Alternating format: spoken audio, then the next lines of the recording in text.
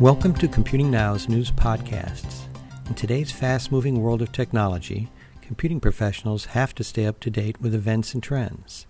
These podcasts help keep you current.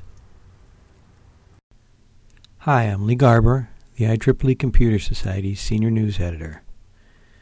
Today's article is Steganography Approach Hides Messages in IP Phone Calls. Polish scientists have developed a way to hide data within voice-over IP packets, enabling people to secretly send information to others while having a normal phone conversation. Warsaw University of Technology researchers developed a technology which they call transcoding steganography, or TransSteg. The technique sets up a transmission so that there's additional payload space in voice-over IP packets, and then uses the available capacity to carry messages. In one experiment, the researchers sent 2.2 megabytes of hidden information, in addition to data for the phone conversation, in each direction during 9-minute calls. The researchers said users could configure their TransSteg implementation so that others couldn't detect it. Otherwise, certain types of monitoring would recognize the activity. The scientists say TransSteg introduces acceptable levels of delay and voice quality degradation to phone calls.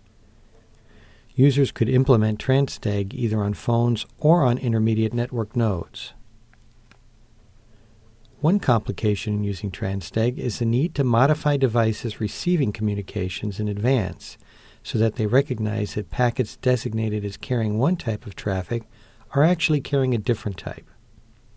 For example, in one demonstration, researchers designated packets as carrying voice traffic encoded with one codec when they actually transported voice data encoded with a codec that took up less space.